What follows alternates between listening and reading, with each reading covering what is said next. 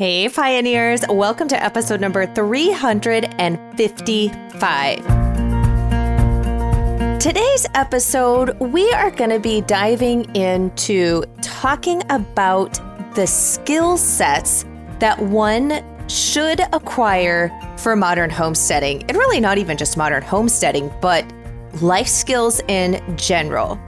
This may end up becoming a multiple part series. We'll have to see how it goes. But how this episode and topic came to be is if you sign up for my email newsletter, then you're very familiar with I send out a series of welcome emails to you where we dive into discussing homesteading and finding out what areas you need help in so that I can direct you to the resources I've got on my website to get you closer to your homesteading goals.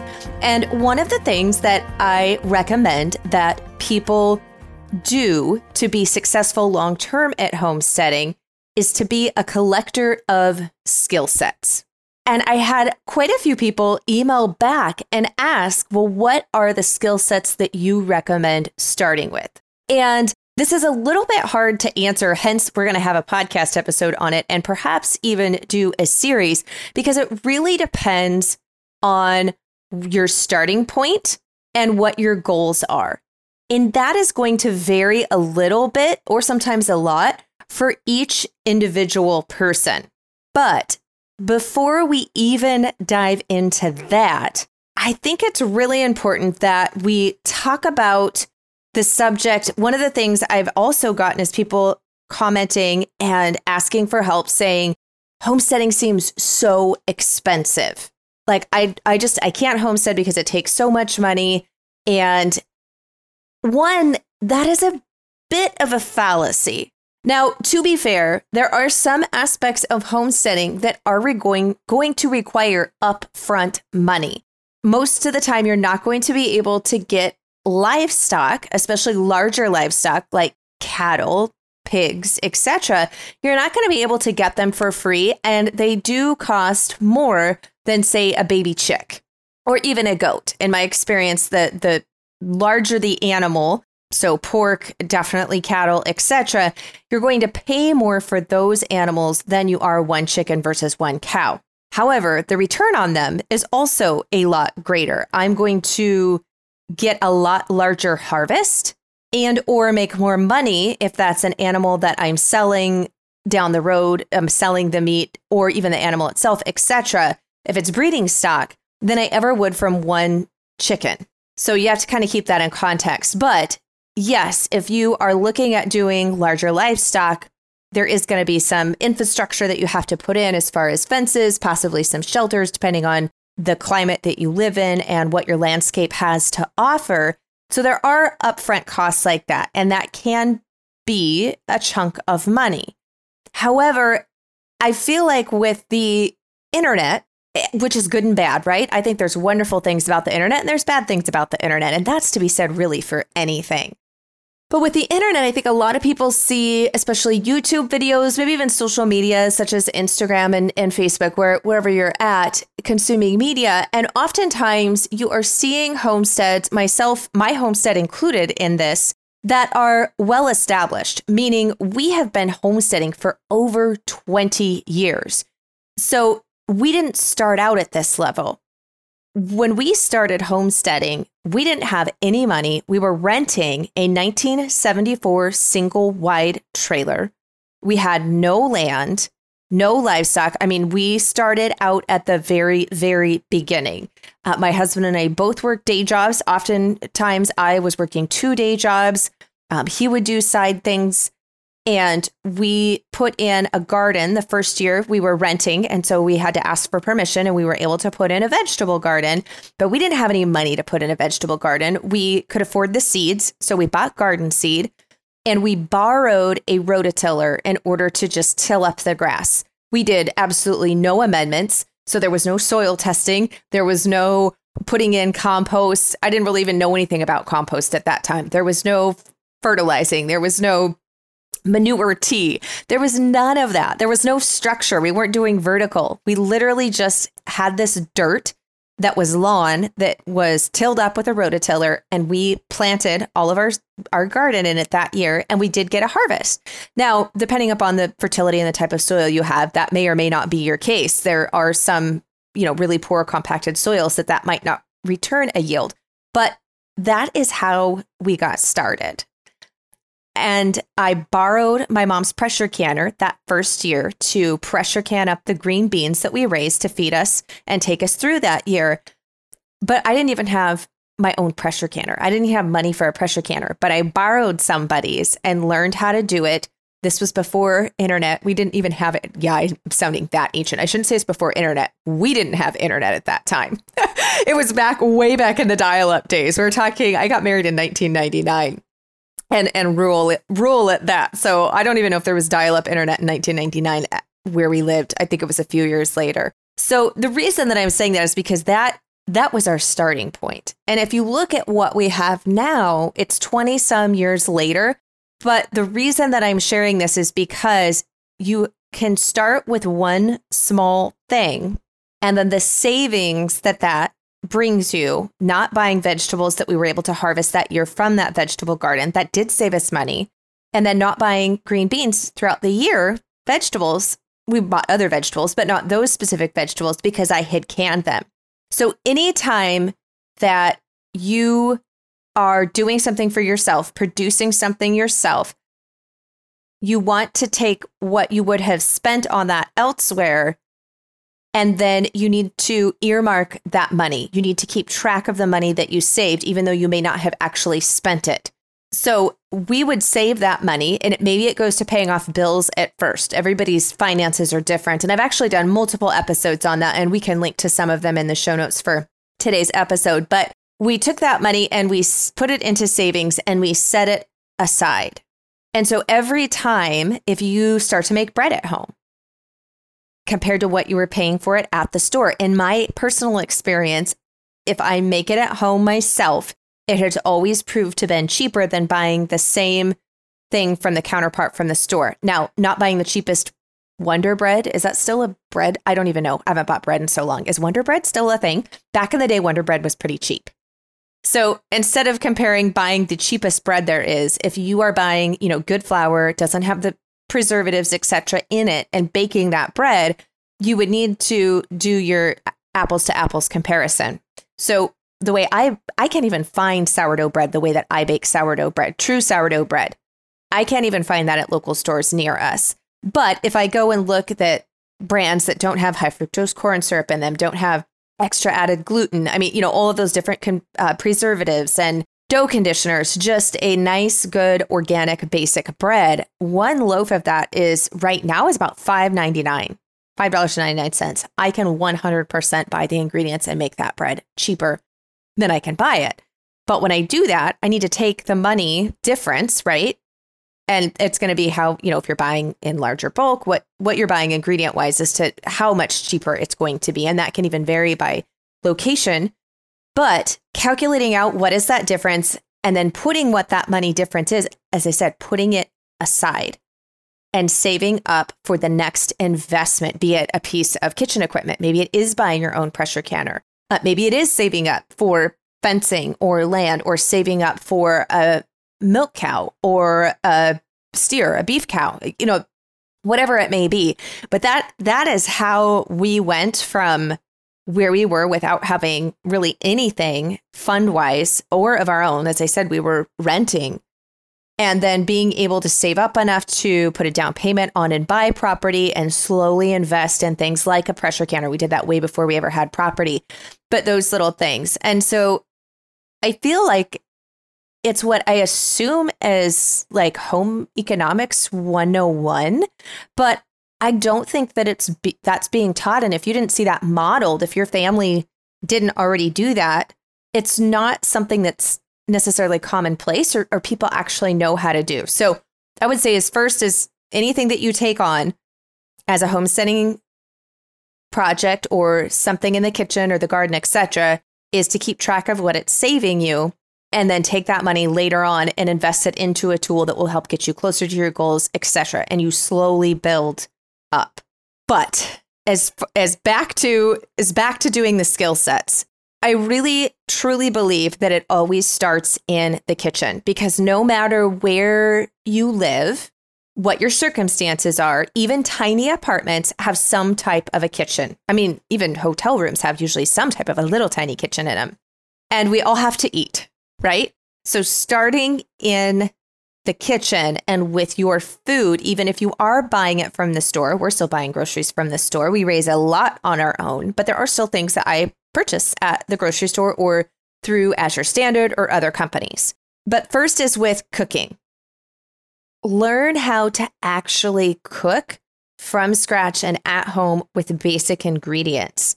So learn how to properly roast different cuts of meat, how to fry, how to grill, and especially some of those cuts that aren't considered maybe as ideal or as tender, and usually they're cheaper by the pound if you're buying them, but learn how to tenderize. So learn how to use a slow cooker, or if you have an Instapot or a pressure cooker, to slowly cook those cuts of meat so that they turn out really delicious and tender, like that, fall off the bone, juicy.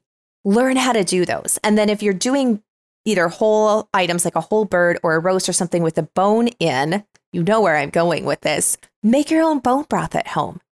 Learn how to reuse and repurpose or stretch the items that you're already using as far as possible. I feel like that is the number one first skill set as a homesteader, is constantly looking for ways that you can reuse and repurpose or stretch it farther, like get double duty out of it. In fact, the video that if you follow me on YouTube and saw my newest YouTube video at the time of this recording, you saw where I did stop throwing away your cherry pits. Yes, your cherry pits could actually be used to create another food item. And then it was fabulous because people in the comment section of that video said, well, after you have done that, which I will tell you is take your cherry pits and then you infuse them. And no, you don't have to worry about cyanide in cherry pits when you're doing this method, because you're not cracking, grinding, or opening up the cherry pits. So it's completely fine and safe.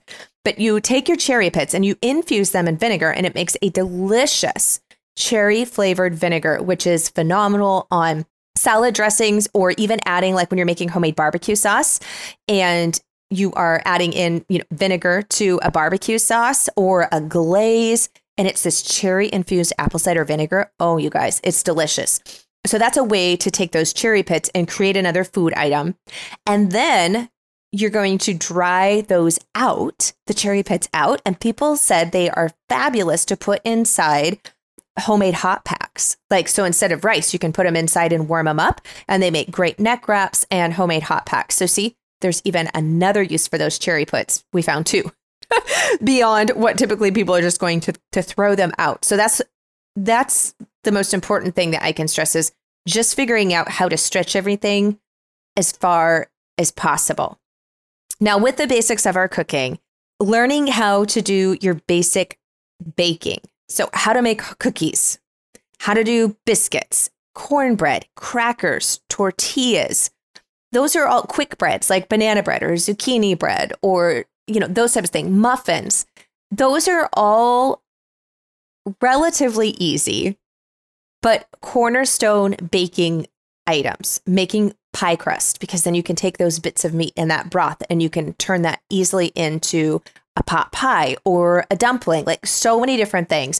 And I actually do have a video that talks about basic cooking like that. Like, how do you not buy condensed cans of cream soup? You can make homemade versions of that extremely cheap, extremely frugal, with just a few base ingredients. And literally, I have timed it 4 minutes. Yes, that you can't even go get in your car and turn it on and get out of your driveway in 4 minutes, but you can make homemade condensed soups that are much healthier with better ingredients in them than anything you can grab from the store. So we'll make sure to link to that in today's blog post that accompanies this episode, which you can find at melissaknorris.com/355, because this is episode number 355, melissaknorris.com/355. So I say to first master those basic cooking skills and to get really good, because if you are making those items like from scratch and at home with just, you really only need a few basic ingredients to make all of those. It just is going to be different ratios and adding a few different things in. You are going to have a vast versatility of things to pull from in order to make your meals. And then the money that is saved by doing that, rather than buying these pre-made things or going out to eat or, whatever that may be, you're going to be able to put those savings, hopefully you're saving that and keeping track of that in order to make your next investment. Now, after we've mastered your basic cooking and then basic baking, then I would say move on to the next step. Hey friends, today's podcast episode is sponsored by American Blossom Linens. I don't know about you, but my sheets are something that, if you think about it, we're actually spending a lot of time on. Hopefully you're getting close to 8 hours of sleep a night and every night. And so our sheets and our bedding and getting a good night's sleep is extremely important. And I am one of those picky people. If my sheets are not feeling just right, I will wake up in the middle of the night and it'll be that one thing that drives me crazy and I'm not able to get back to sleep. So I also have really struggled to find sheets that I think are soft and are durable. And durability is really the key thing for me, because I have had sheets where I really haven't had them that long. And I usually line dry, almost always line dry our sheets, except in the dead of winter, if I don't have enough space in a rack big enough around the fireplace in order to dry them. You go to grab the sheet and pull it so it's nice and tight, especially on the bottom, and it rips. And I'd like to think that I'm strong, but I am not that strong. And these are sheet sets that I've only had maybe a year or a year and a half. And I'm not crazy about polyester or even really a lot of the different microfiber sheets that have all this different stuff. And I'm like, I just want a good sheet set. So I was thrilled when American Blossom Linens contacted me and sent me a set of their sheets.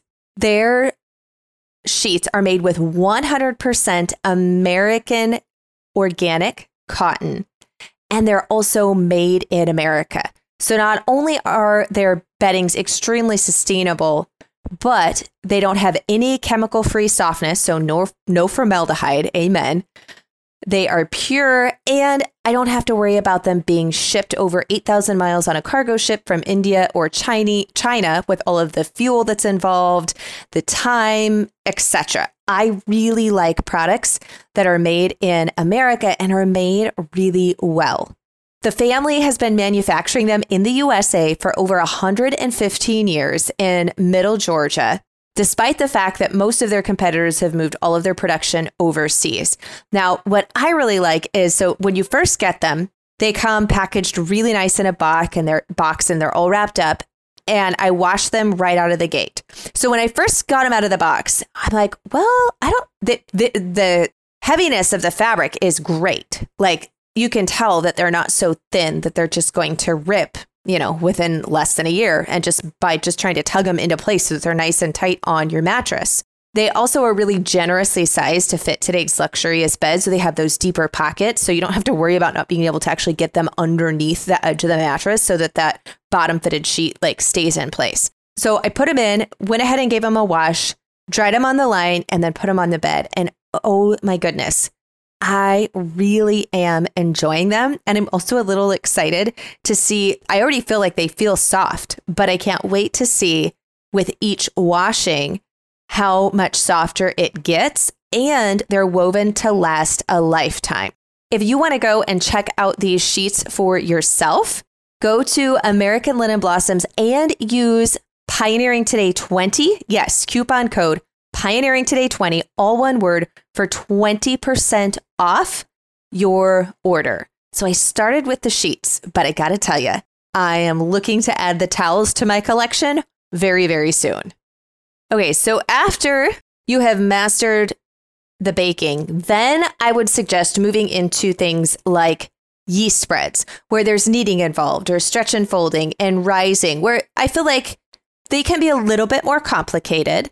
Not hard, but it's a little bit more if you've never made things from scratch before, to be working with yeast and getting a good rise on the bread, no sunken loaf tops, etc. So that's why I say kind of master those beginner skills first and then move into them. And then begin to dive into, which I hope you do, the world of fresh ground flour and or sourdough baking, using a sourdough starter as your leavening agent and for other things. So I feel like I'm kind of laying out a path and you can pick where you're at. Maybe you already are making a lot of things from scratch where you're like, oh, fresh ground flour. I've never dealt with grinding my own flour or using that or doing sourdough. So there's lots of places for you to come in no matter where your skill set level is at.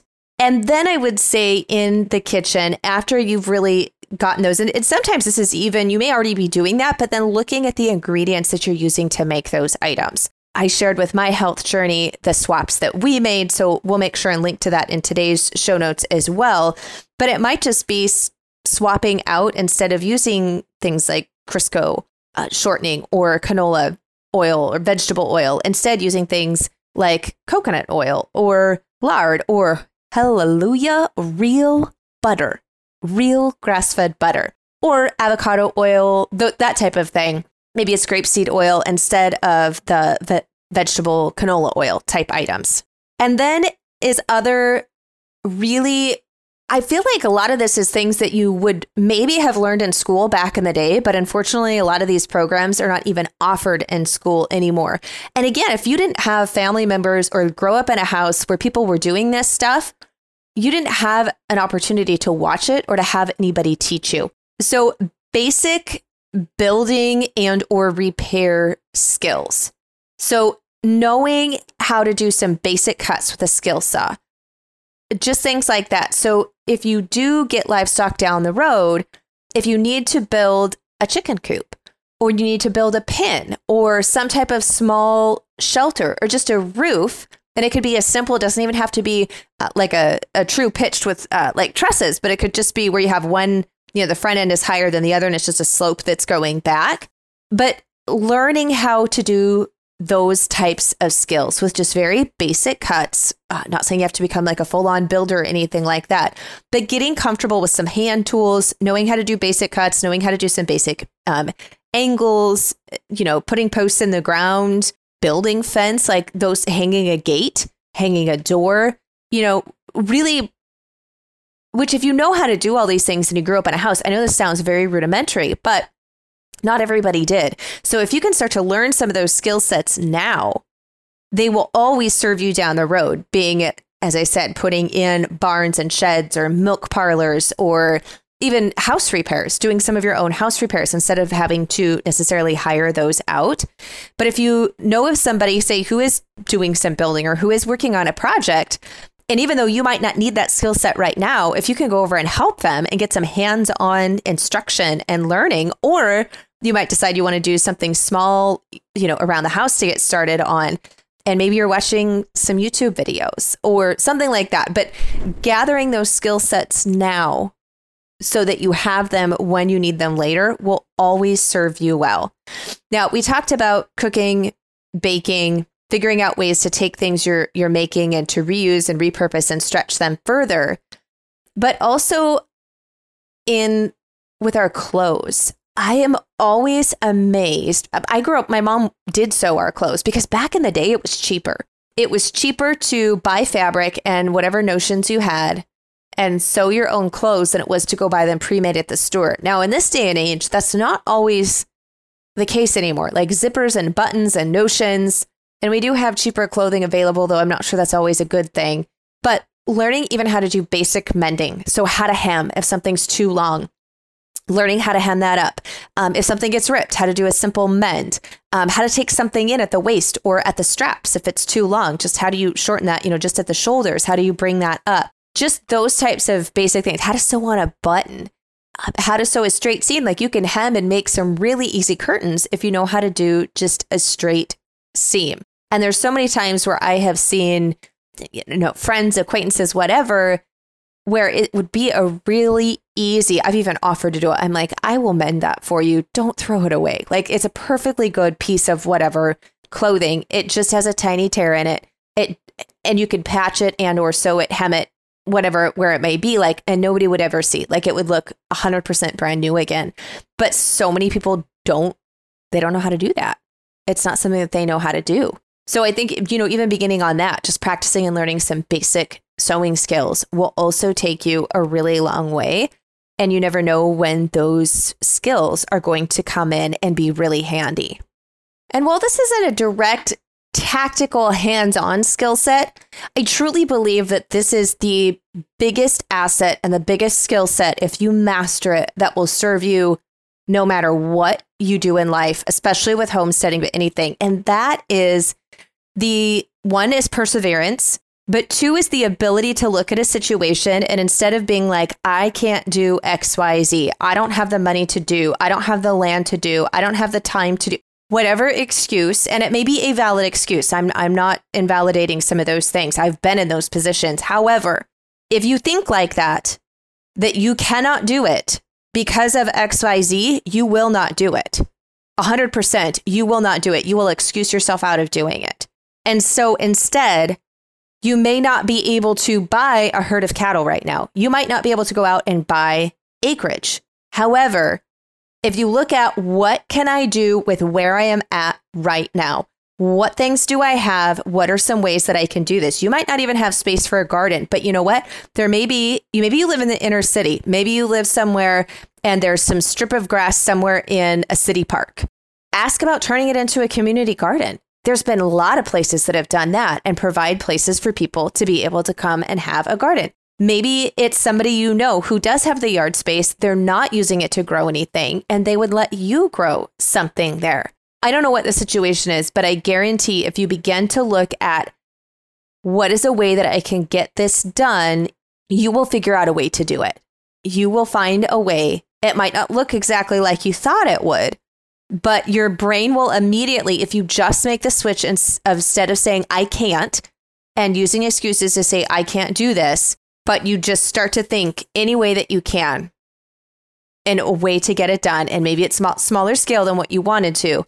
I guarantee that you will be able to figure out and find ways. If you tell yourself, I can, how do I make this work with where I'm at right now? Your brain will begin to figure out and map out ways to make it happen. But if you don't ever get to that point and you just say, well, I can't do this, or it's too hard, this is too expensive, whatever, then you're absolutely right. That's exactly where you'll stay. And I know I have heard this advice given to me in the past. Like I've heard other people say, this is not a brand new concept I came up with, but I've heard this in the past. And I remember at the time thinking like, yeah, right. But I have to say that it is 100% true. And it has come up in many different instances for me. Some of it has been in business as I step into being a small business owner and entrepreneurship around this homesteading with the property that we just purchased. Even within time, just trying to find time to do all the different things that we want to do. If I say I have absolutely no time, I cannot do this, that will be true. But if I'm like, no, I really have to do this, I want to do this, I need to do this, I'll find the time to do it. It might not be, exactly where I would like it to be time-wise, but I will figure out a way to get it done if it's something I really want. So I think that is a mindset shift that you have to have if you want to persevere and be someone who builds skill sets and goes down the road to be a homesteader. Which brings me to our verse of the week. I find that this one is very fitting, and it's Romans chapter 5, verse 3-5. Not only so, but we also glory in our sufferings, because we know that suffering produces perseverance, perseverance, character, and character, hope. And hope does not put us to shame, because God's love has been poured out into our hearts through the Holy Spirit, who has been given to us. And I think the key thing with that Bible verse is the suffering, thinking that not ideal circumstances, right? Things that we're going through, but we find our way past that and we persevere. That perseverance builds the character. And then once we have that character, then we have hope, not only in a spiritual walk, but also in a very relevant application in living this homestead life. So I hope that you enjoyed this episode. If you would like to see this series continue, let me know. I would love to know if this is something you'd like to see us dive into further and kind of go from, very, very beginning and then take it to the next phase and the next phase and the next phase. So if you would like to see that, let me know by either commenting or leaving a review and letting me know in that review on whatever app you may be listening to this podcast episode. I will be back here with you next week. Blessings and mason jars for now, my friends.